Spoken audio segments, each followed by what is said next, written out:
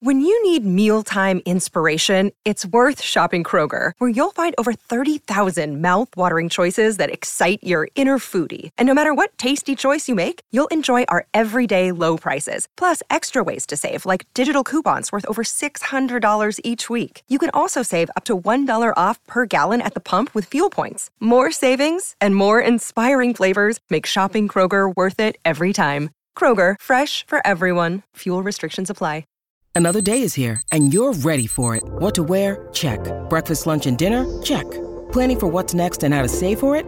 That's where Bank of America can help. For your financial to-dos, Bank of America has experts ready to help get you closer to your goals. Get started at one of our local financial centers or 24/7 in our mobile banking app. Find a location near you at bankofamerica.com/talktous. What would you like the power to do? Mobile banking requires downloading the app and is only available for select devices. Message and data rates may apply. Bank of America N.A., member FDIC. This is the Winning Plays Podcast on the CLNS Media Network, the leading online provider for the NBA's winningest franchise. Hey there, welcome into another edition of the Winning Plays Podcast. My name is Brian Robb. Rich and Mike are off this evening, but after Game 1 of the Eastern Conference semifinals, we are bringing in the big guns with special guest co-host Ryan Berndoni, who I think, is this number 4, number 5 time co-hosting, Ryan? What will we hit here? Yeah, sounds right. 4 or 5. It's good to be back. It's nice to be here after a win, playoff win. It is. So this is, we'll get right into it here. There's plenty to unpack after obviously a very momentous week across the NBA. We'll start with the game. Right now, Ryan, the Celtics were underdogs, at least to the experts and in Vegas heading into this series. And they happened to just dispatch Toronto fairly easily here for the second straight game in Orlando between the two teams. Some shooting outlying here in Game 1, but other than that, I kind of look at this game and think it's going to be an uphill battle for Toronto in this series, even with Hayward out of the picture. Yeah, I mean, it sure seems like it. This is obviously the second game in the bubble when they played the Raptors, and they went 3-1 right during the regular season. But the bubble game was a sort of similar to this game, really, in that they controlled it all the way. I think maybe now they went wire to wire both games. I don't think they've trailed at all in either of the two games. So yeah, I know that they are technically the underdogs here, but it seemed like a lot of Celtics fans were maybe more confident even in this series than against Philadelphia, where you really just didn't know what you were going to get there. It seemed like everything seemed, you felt like the Celtics were the better team before the series, but you just really was hard to get a read on what the 76ers were. The Raptors seem more like a stable sort of problem to try to solve here, and now you have two games where they've just basically wiped the floor with them. I hear what you're saying with some of the shooting outliers. There were some other outliers in there that I think bode better for what you're looking at for the Celtics as the series develops. Turnovers, the Celtics are really high in turnovers, so some of that stuff is going to balance out as well. So I think from a Celtics perspective, you have to be obviously very happy with a blowout win to open the series, but also even some of the things that you look at and say, okay, maybe the Celtics won't shoot this well, the Raptors won't shoot that poorly. There are other things that might balance it out, and it really did just kind of play to form to the sort of people who looked at the matchups in the last game in the bubble and were like, this actually seems like a pretty solid matchup for the Celtics. Certainly played out that way. So that's some of the stuff that stood out for me was, the turnovers being particularly high, maybe balancing out some of the shooting things. But it was an interesting game all around, I think. I don't know how much you want to take from a single playoff game to start a series, but certainly a lot of very positive indicators aside from the score, I think, for the Celtics. But I don't know if anything stood out for you particularly. Like I said, sort of turnovers and three-point shots, I think, are probably the two big top-line takeaways in terms of, basic stat stuff.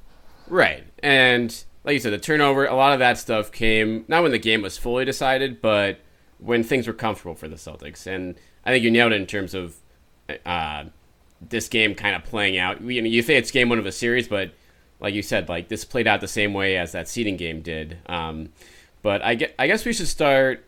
I kind of want to start with Smart here, since this is the guy in the series where Toronto, at least in past years, or opponents in past years, this would be the guy you could help off of, the guy you dare to take threes.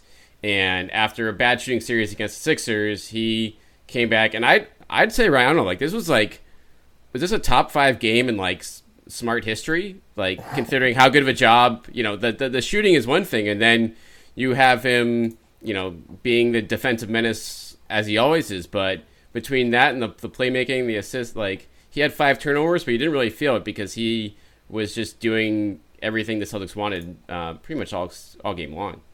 Yeah, I think he was the best player on the court, at least, in the part of the game when it was competitive. The second half of the game in particular got a little bit ragged on both sides, so I think you're right about some of the turnover stuff maybe coming up when the game wasn't quite as competitive. But I thought he was the best player in the first half, the best player that the Celtics had. Some of that, I think, may have been related to scheme.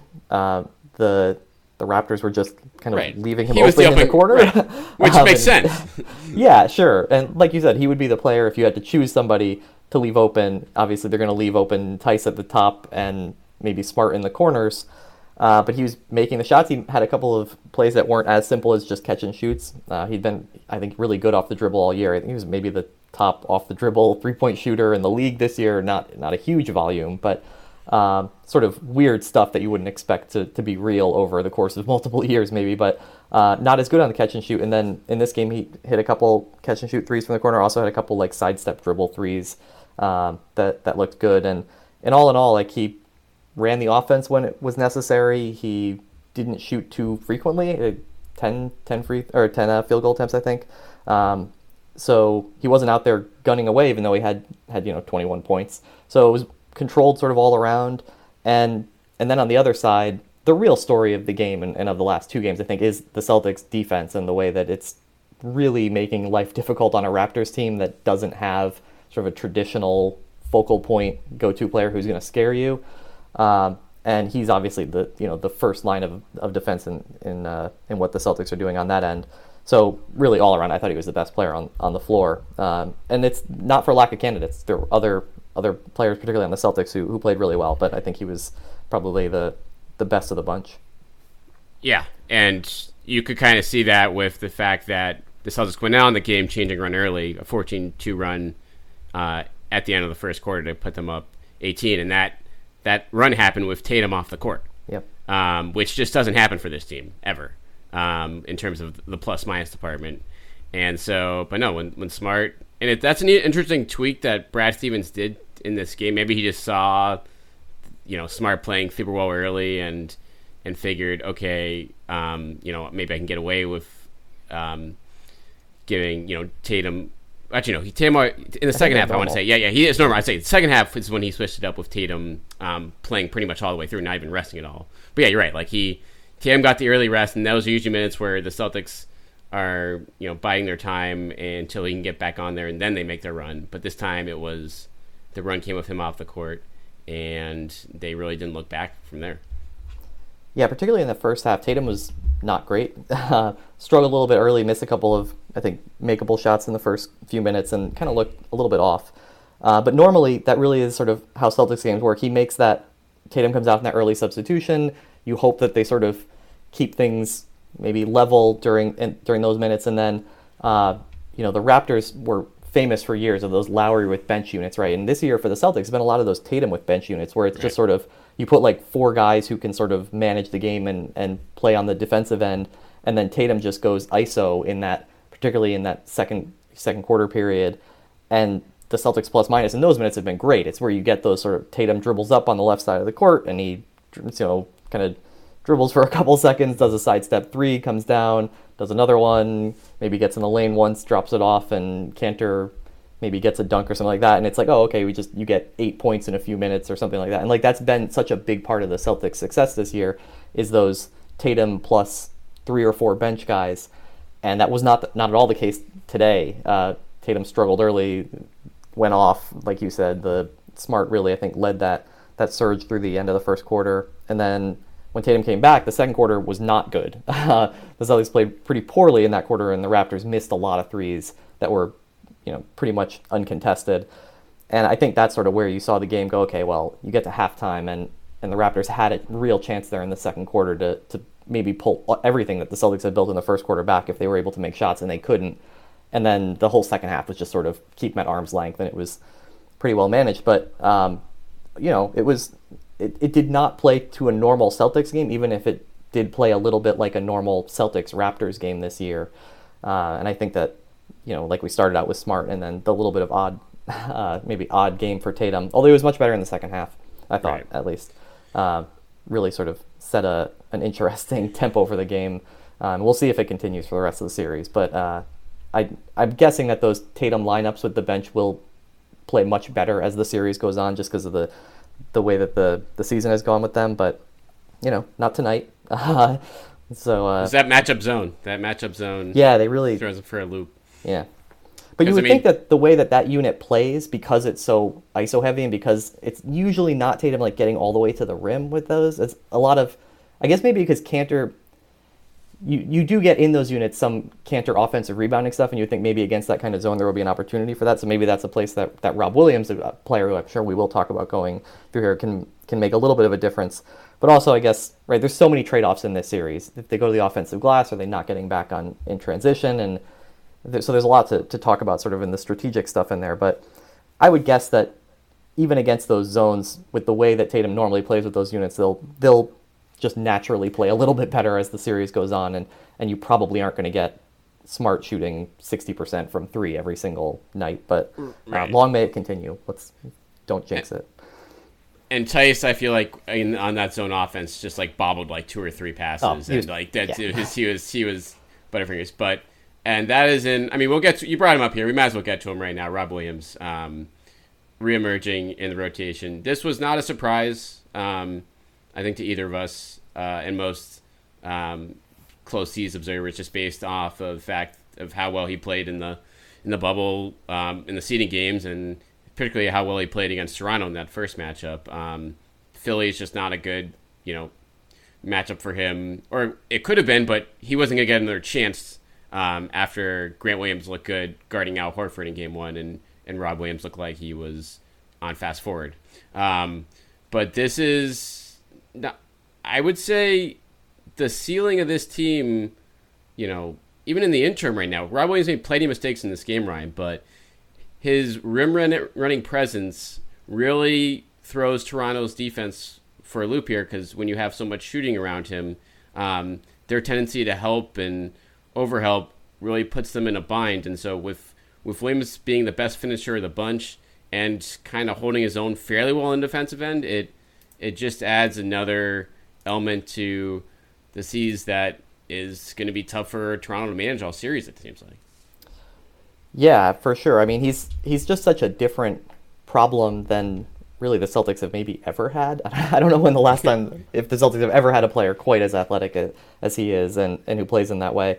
And it certainly under Brad Stevens hasn't really been a feature of their offense, something that is, I think, been talked about a lot during his tenure, that looking for more shooting and skill versus athleticism and rim finishing. But I agree that I think this was pretty well telegraphed from the bubble Toronto regular season game, where it was just notable, not just how well he played, but that it seemed like it was part of a plan. It wasn't that he came in because they were down by 20 and right. Brad was looking to throw something at the wall. Like this was part of an obvious strategy that they had identified as an opportunity to play him. And like you said, he just never had an opportunity to play in the Philadelphia series. Maybe if they start and they're down, 2-1 at some point, then there is a change. But right, the series was so well handled, and Kanter did an admirable job with what he was tasked to do, which was certainly a difficult role in that series with Embiid out there. That it just was never necessary to make that sort of change. But you could see from the bubble game and now from this that this is a matchup where they think that Rob can succeed. And I just went to go look, because I was like, he was 5 for 5 in this game. I thought he might have been 5 for 5 in the last game. He was 4 or 5, so he's now shooting a mere 90% against the Raptors in the bubble, with 20 points in 30 total minutes. Right, he's giving them real problems, and I think he's got 5 or 6 blocks in that time period. So yeah, I made a comment during the game that it's like he's making like a mistake a minute, but the Celtics were plus 10 in those minutes. Like they were, right.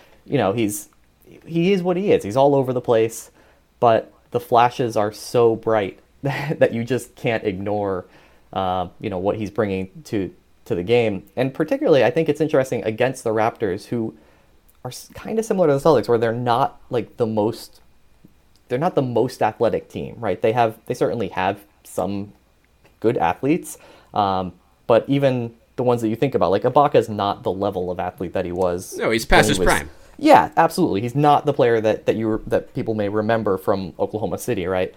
And Siakam isn't like a super explosive athlete. Anunoby's more about sort of length and sort of the weirdness of the shape of his body almost, right? He's all arms and legs and difficult to deal with. But he's not. He got a couple of dunks tonight, but he's not Rob Williams. So there's really not anybody on the floor who can match him. There aren't a ton of people in the league who can match him on just raw athleticism, but he just really does pop in these games. And I think you do have to give Brad credit for finding a matchup that worked last round and then not trying to carry it over here and not basically like burning a game or two games looking to see if Kanter would work here out of like respect for what he did in the first round and that he's a veteran and all that. It's just, this is our plan for the series. This is the time that we're going to get, Tice is going to play as much as he can, but it's a Rob Williams and Grant Williams series. And I think that's not only good for the team and I think strategically good, but to me it's a little bit of promising in terms of like Brad's growth as a playoff coach, that you're seeing him make, he's not making reactive moves. This is a proactive change. 100%. I think that's a good sign. Yeah.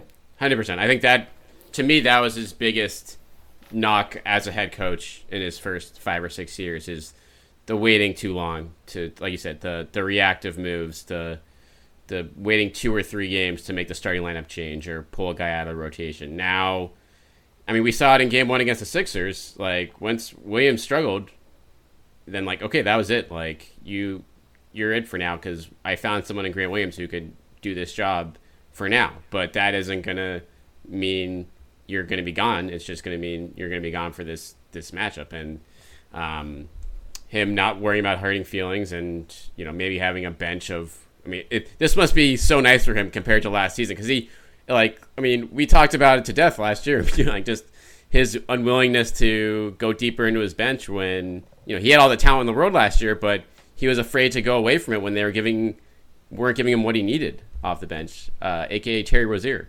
last year. So this is, Kanter, not that Kanter is anywhere comparable to what Rozier was last year, but it just shows you that everything is going to change with this group against every team.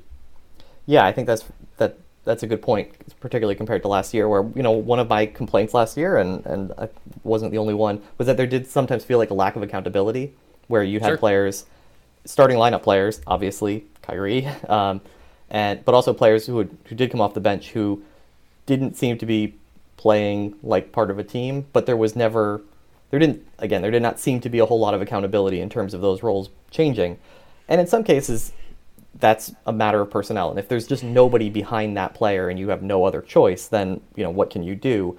But to see Kanter, I think, rightly rewarded for his level of play last round. And then again, like I said, being proactive and saying, we have a plan for this series. We're going to go back to Rob Williams here and give him the opportunity. And he, I think, has clearly earned that continuing on here, and we'll see if he continues to make mistakes, then the shooting doesn't hold up and things like that, then I don't think Kanter's going to get DNP'd for the entire series. If they sweep, maybe he will, but I'm not expecting that.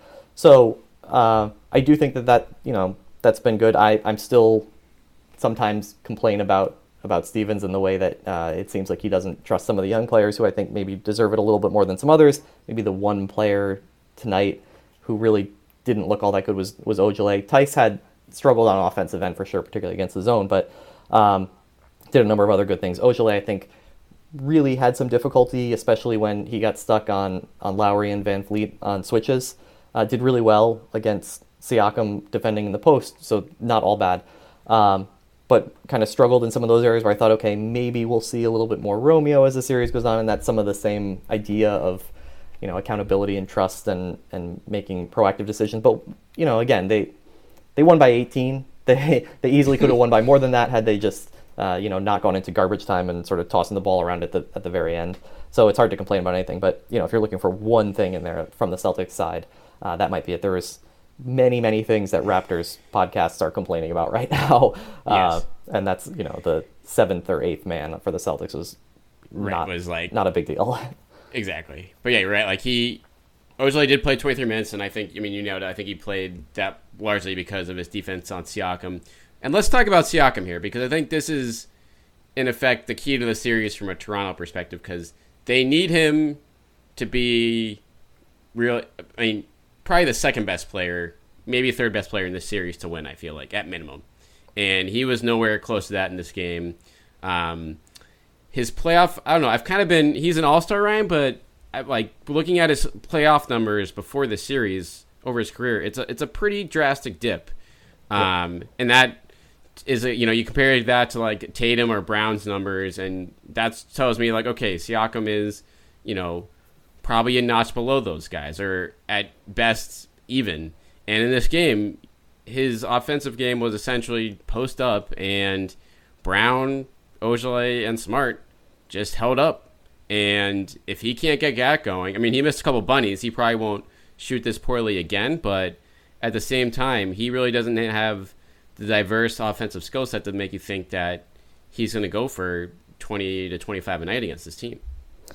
Yeah, he looks very robotic, and I'm certainly not, again, the only person who's pointed this out. It's sort of a meme, right, that it's like, oh, he's got one move, right? He's got this spin move that everybody says, oh, it's one of the best spin moves in the league. But if that's the only move you have and you're always going to it when you're trying to do anything from the perimeter, you're playing the same team over and over again. They're kind of going to get the rhythm of what you're trying to do there if you don't have any counters or any variety in your game. It's almost startling to think that like Jalen's handle and his sort of craft as a ball handler in general looks so much better than Siakam's. And I'm not even close. Tatum obviously, but even Jalen, who 18 months ago you never would have thought that. And now we saw his development during the regular season and how that's carried over and makes him a dangerous player in the playoffs. He wasn't great tonight, struggled with foul trouble. He was fine. He had an off shooting night. That it is what it is. But it didn't look like it was like a thing that will continue for Jalen. It looked like, yeah, okay, he had an off night. With Siakam, I agree. There were some things in the, some shots from 3 feet away in the post where they're not easy finishes because he's got Ojale is obviously a difficult player to move, or he had some other difficult matchups, but you'd expect him to do better on some of those than he did. But he seems predictable. And predictable is okay if you're Kevin Durant or, as we saw last year, Kawhi Leonard, but he's not that level of player. And really what happened is he got off to a very hot start at the beginning of the season, and then he settled down to sort of lower level all-star performance level, right, for the rest of the year. And that's not really any different from where Jalen's level is. It's just that Siakam had a very hot start to the season, and you add it all up, and those games count. And so he sort of looks a level above where Jalen is. But to me, like, Tatum is clearly the most talented offensive player in the series. Kemba second by a pretty wide margin. And you almost trust like Fred VanVleet to create more quality shots than what you're going to get out of any sort of Siakam isolation stuff. He really does seem like a player who still needs somebody else to create the best opportunities for him. And that's, I think, the story of this game and the last game. It's just when the Raptors have to play half-court offense, we know they weren't great all season long. And when they have to play half-court offense against a really good defense, there's just not a whole lot there in order to really force any sort of openings other than, again, that's why it almost feels like VanVleet has a better chance of opening up some of those seams. And his shooting, VanVleet's shooting today was miserable. That's not good. That's not going to continue. His shooting, the level of their backcourt shooting is not going to continue, right? They were 3 for 16 from 3, and some of those were really wide open. But yeah, it's just like those aren't names that scare you if you're the Celtics and you get back in transition and you force them to play in the half court. And I don't know what they can do to change that, right? Nick Nurse can get all the plaudits he wants for running triangle and 2 and all these interesting gimmick defenses and all that, but like when it comes down to it, if you have to score a basket and like your opportunity is, okay, we're gonna have Fred VanVleet run something, and if it doesn't work, into a Pascal Siakam post up, there's just not a lot of like really high quality offense there, and I think that's a big concern, for the series for them, because I don't see a lot coming out of that. No, I mean the Celtics are getting back in transition. That's priority number one. That's where Toronto gets most of their points easily. And so if that goes away, which it tends to do in the postseason, you have an issue. And to your point on Van Fleet being a better option than Siakam, here's the problem. Guess what Van Fleet is shooting on the season against the Celtics, and this was over. He played all 4 games, 147 minutes, so a pretty decent sample size. I'm going to say it's something like 30% if you're asking me. This is one of those ones where it's either got to be really high or really low, right. And I think it's really low. 70%. No, it's 33%. Yeah. And 36% from 3. But this is what problem with Van Fleet is at the rim. And yeah. I think he finishes I think he's a 51% finisher, which is just really bad at the rim all season long. And the Celtics have length, and that is, especially if Rob Williams is playing down there. Van Fleet caught Rob Williams a couple times and didn't even try going at him at the rim. Didn't even want to go in that territory. So with Kemba really looking strong and putting up a really nice fight around screens and making sure Van Fleet didn't get good open looks from threes for most of the night, this is a problem because there's no other good source of consistent offense on the team. Yeah, Ibaka and Powell can hit some threes off the bench, but that's not going to keep pace with a top 3 offense in the NBA right now, and that's what the Celtics are. Yeah, and I don't think that Van Vliet's even the threat as a scorer necessarily. I mean more like he's the only one who can create a good shot for anybody on the team, right? Lowry can too, obviously. I don't know. Everybody who watches the NBA loves Kyle Lowry, right? I love Kyle Lowry. He's fun to watch and happy for his recent successes and all of that. But it's just the point being more that Siakam may be their best finisher, but he doesn't create in the same way that Kemba and Jason can. Or for that matter, the one I go back to that's scary is that he doesn't really create even as well as Jalen does at this point. And if the Celtics had Gordon Hayward, then you would put Hayward in that same group and say, even he's going to create out of straight, give me the ball and I will go and get a basket sort of stuff better than I think Siakam does. And that's where it really comes down to Lowry and Van Vliet being able to create shots for sort of a team that has maybe more finishers than the Celtics do. Between Siakam, again, we saw Anunoby score a little bit. Norm Powell can finish. He can make shots. We saw Ibaka made a 3 from, 4 feet behind the line when I think he surprised Rob Williams when he came in the second one he made. So they have guys who can finish, but I just don't think they have a lot of creators. And when you're in the half court against that level of defense, and that's how the playoff series go, right? Last year it was just, hey, we can give the ball to Kawhi Leonard and he can get you a hoop pretty much against anybody. And they absolutely do not have that right now. And I hope this doesn't all seem silly, right? Maybe Siakam goes off for 40 points the rest of the series and makes this all look foolish. But for what we've seen in the games against the Celtics so far, they just don't have the juice to get in there. And I think that's got to be their biggest worry. They look a little bit like the team that I think people thought they were going to be to start the season when you looked and said, okay, they're going to have the pride of, defending a title and all that. But these aren't surprises that these are showing up in the playoffs. These are things that have been around all year. They were, again, things that I think if you look just at the level that their team was to begin the year, were sort of going to be expected. And they have a better record than the Celtics this year. And because they are a very professional team that plays very good defense and they get out in transition and in the regular season, all that stuff kind of works. They show up every night. And in the playoffs, everybody shows up every night. And this might just be sort of them finding their own level. But again, right, it's one game. This could all seem ridiculous and they go out and win the next 4 games or something, but it certainly doesn't feel that way at the moment. Feel pretty good as a Celtic fan. Yeah, I mean, it's kind of hilarious to think that the Celtics are in the same exact spot they were last year.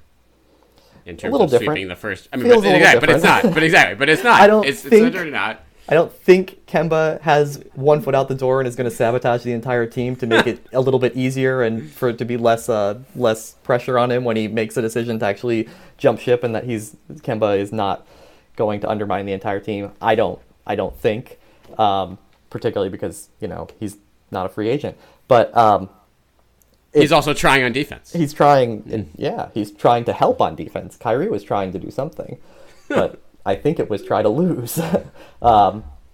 So it really doesn't feel anything like that. I mean, I remember after that first game, we were having some of the same conversations about, all right, this shooting discrepancy from 3 between the two teams isn't going to hold up. And okay, well, but It's just right. It feels very different after this game than it did after game one of against Milwaukee last year, at least to me. Well, I mean, I think you start with here, like, beyond the chemistry stuff, the Celtics have the best player in the series. Yep. And that was not the case. Possibly the two best players in the series if Kemba is healthy. It could be I mean, I don't think it's a stretch to think it could be the top three. Like, if Lowry's not, I mean, we don't know how much that ankle's bothering him. He did not look sharp in that game one. 5 turnovers, 8 assists, 17 points. Was just a meh effort from him. He did a good job on Tatum early in the game, but he wasn't able to do too much heavy lifting there. And so, I mean, I thought in the first round the Celtics had the 3 best players in that series too. Now, Embiid obviously, big picture, is one of the better guys in the league when you have the right people around him, but when you don't, no, that's not the case. And I guess it's not the time for that conversation with me. Right. Another time you can have that conversation with me where I just don't think that's actually true, but we don't need to rehash that right now. We can. It might not be true. You're right. Like we've seen enough of a sample size now where we have to question whether that's how long can you keep saying that for a guy that just runs out of gas in the second quarter of every game and falls short in the playoffs. Yeah, I don't know. He's perpetually answering the question, what would Patrick Ewing look like in 2020 NBA? And it's a good player. It's a really good player. But I don't know. We don't need to talk about that too much. But yeah, I mean, I agree. If the Lowry that we saw tonight is what he is, and maybe that's some of the injury stuff and it will improve. Maybe it was just an off night, whatever it might be. But I do think that he's the best Raptor still.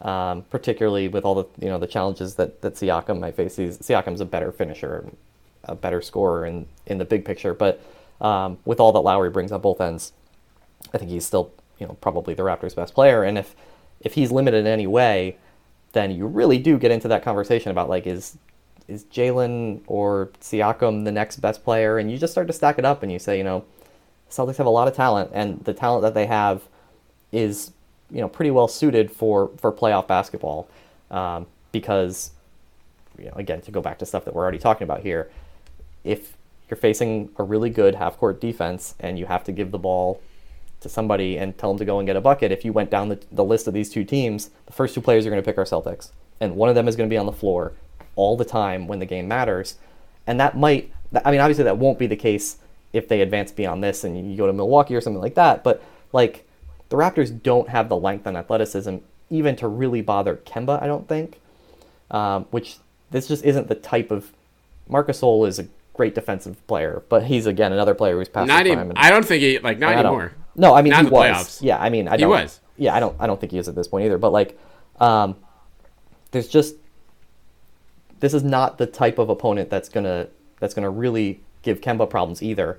I think maybe they give Tatum more problems, but his baseline is just so high at this point that he played poorly tonight, but 21-9, right? Like that was his poor effort tonight. Was Jason goes for 21-9. So there's going to be some 30-point games coming in this series from him. I'd be shocked if there aren't. So I don't know how many ways you can say it, right? But it just feels like a matchup that's tilted pretty well in the Celtics' favor after 2 bubble games and this one playoff game. So, because what do you do if you're Nick Nurse right now in terms of? I don't know. I think you have a couple options. You could conceivably go super small, a lot more with Norm Powell, and throw Gasol out and just say, "Hey, this is the only way we're going to score is to really stretch you and roll the dice with that." Even though that. You become a huge liability. I mean, defensively, you're in a real tough spot there with that group. So I think that's why they try to err away from that. But beyond that, I don't know where else you really turn, especially if, Tice and Rob Williams keep providing some production in the middle, which isn't huge, but just to keep the rest of the defense honest around the shooting. You're really in a tough spot. Yeah, and that's a little bit what I was getting at, where I was saying, last year, a lot of the adjustments they were making were on the defensive end, and it worked out well, particularly against Milwaukee, where they're like, okay, we're going to throw this box and one out there and things like that. But like that doesn't solve the problems that they have this year. And I think maybe if they were to make a lineup change, it would go a little bit different. Maybe they take out Anunoby and put in Powell, because Anunoby's has his, there's people who think that he's a really high-end one-on-one defender, but like usually if you're going to defend, the players who have had good success defending Tatum are smaller. They're not necessarily the Anunoby type, and like you said, Lowry did a good job defending him early in the game and really getting under him, and sometimes the way you get to Tatum is you frustrate him more than anything, right? He goes 0 for 3 and you say, like, is this going to be another 3 for 14 start or something like that? And so I don't really know if they need Anunoby in this matchup, especially with with the Celtics starting not a particularly big lineup in their own with Hayward out and Smart in, where if they really are struggling to score, maybe that's the change, and that you bring Powell in for Anunoby, and that gets you a little bit more scoring. But like, is Norm Powell the solution to all of the world's problems in this? Like, I don't know if that's realistic either. If you want to get really wild and you just are like, we cannot score, Matt Thomas is like a really fantastic shooter. You go like nuts, sort of like what the one I always go back to, right? The one I always make jokes about is when the one time Brad made a really wild change and he played Gerald Green, right? We need a big change here. We need somebody who can shoot the ball. And you go so crazy, you just bring in, or Terrence Davis isn't quite the same level of shooter, but that kind of thing where you say like, okay, well, if we're going to put a small on Tatum anyway to start the game, and we're not that worried about Smart shooting 5 for 9 from 3 every single game, like, do you go real small and play 3 guards, Siakam at power forward and Gasol at center? Like, that's sort of break glass in case of emergency stuff. But like, if they go down, if they come out in game 2 and they get blitzed out of the gates again, like, that's kind of break glass in case of emergency time. But I just don't look at what they have and think like that there's a scary player sitting there in the wings. If they existed on this team, they would have been playing already, because it's not like this team didn't have scoring problems to go, all the way during, or at least half-court scoring problems all the way through the year. So I don't really know.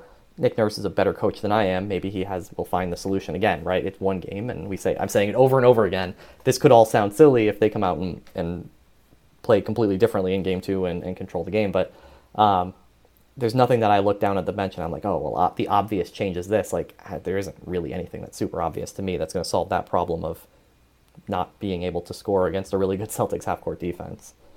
Yeah, for sure. And when I bring up Powell to go, and I don't think they should start him. It's more just like go with that lineup more. Yeah, going but you're right. It is like benching OG is, I think, makes plenty of sense if you're going to have him guard Smart, who can get by him off the dribble.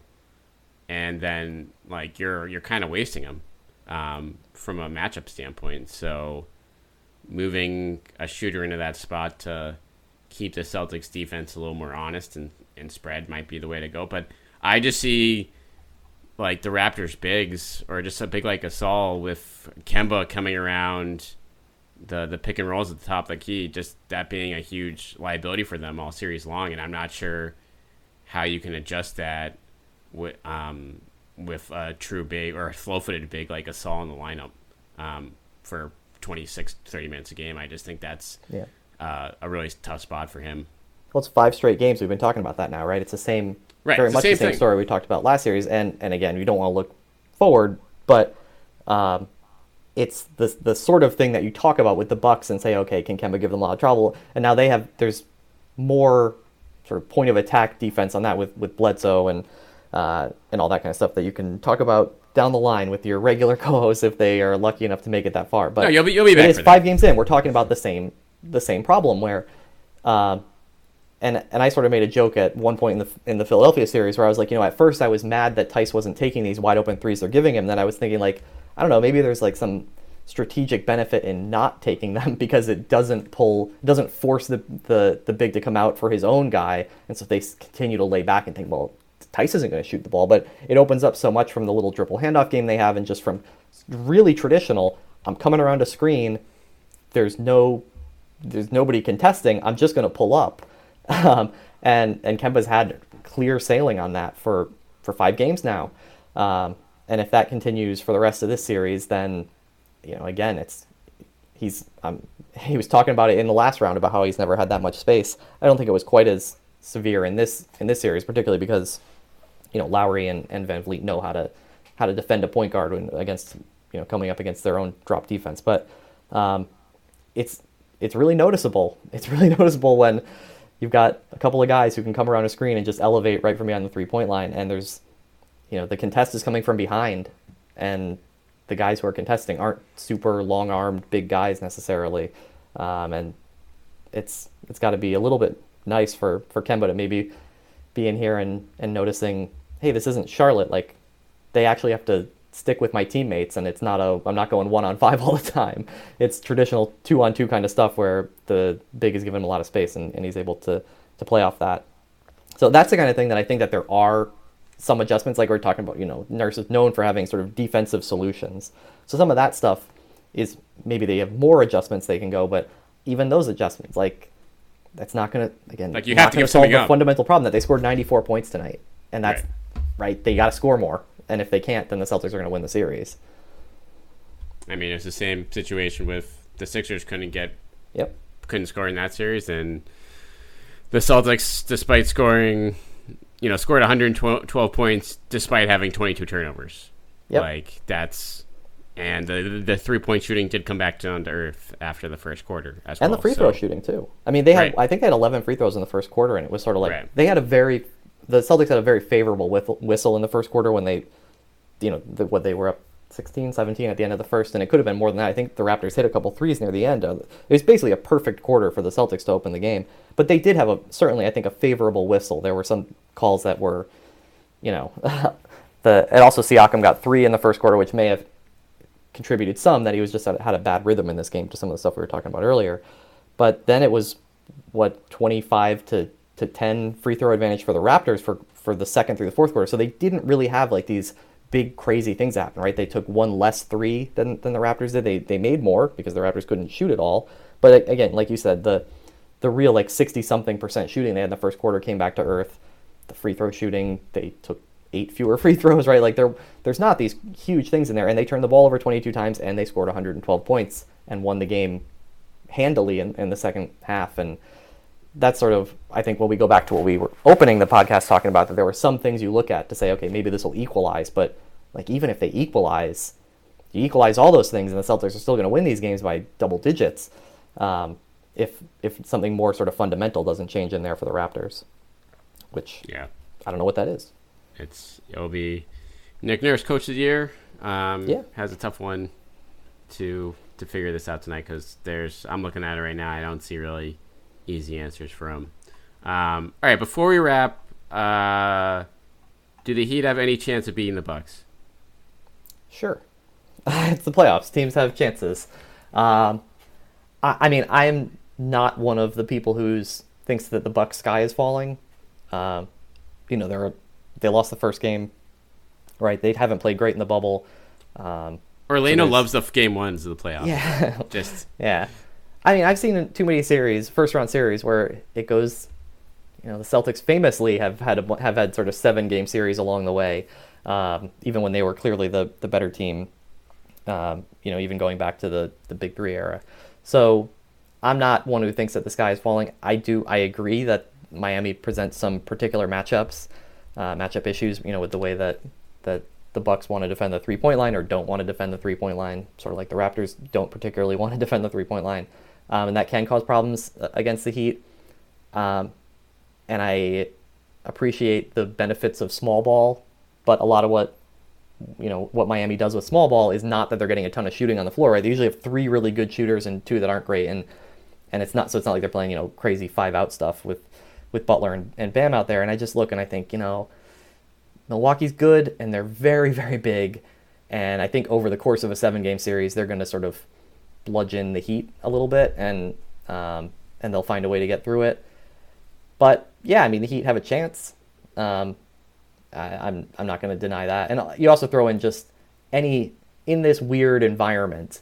I know through the first round that the favorites have really controlled things, But we don't know for sure that in this kind of odd bubble environment that it won't kick up some strange things. And maybe there's just sort of more variance than normal, and maybe that plays into the Heat being, as coming from an underdog position as well. So they certainly have a chance, but I mean, I still think that the Bucks are just a more talented and better team, and that ultimately that'll be the win. I don't know why. Are you asking because you are the other way? Like, do you think Miami's you banking on the Heat being the Celtics?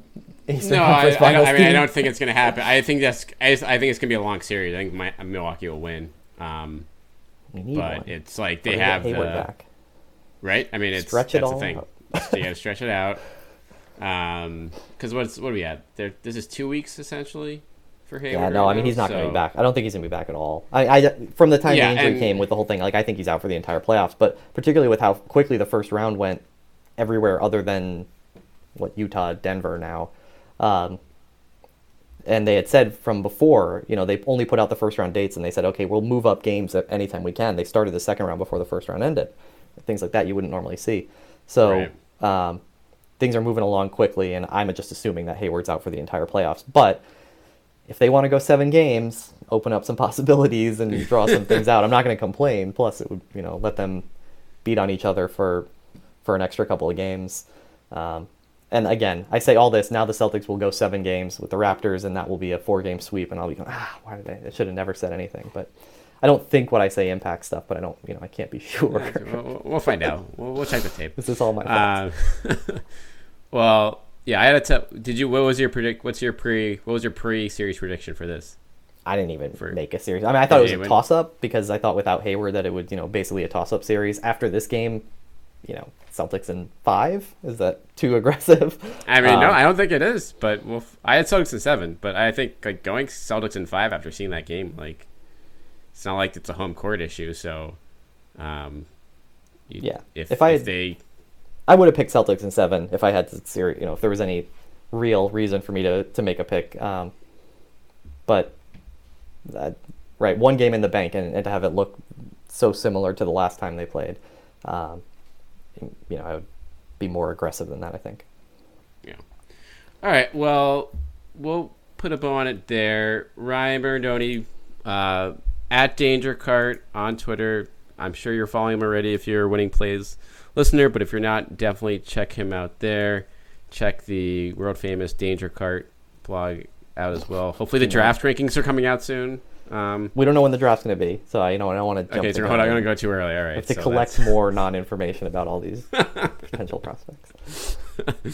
One of the best records in the biz. But Ryan, as always, a pleasure to have you on. We'll be back with you guys probably right after Game 2. And Ryan will surely bring back later in the postseason whenever his schedule allows. But thanks as always for listening. Hit us up at Winning Plays Pod with any feedback, and we will catch you guys after Game 2.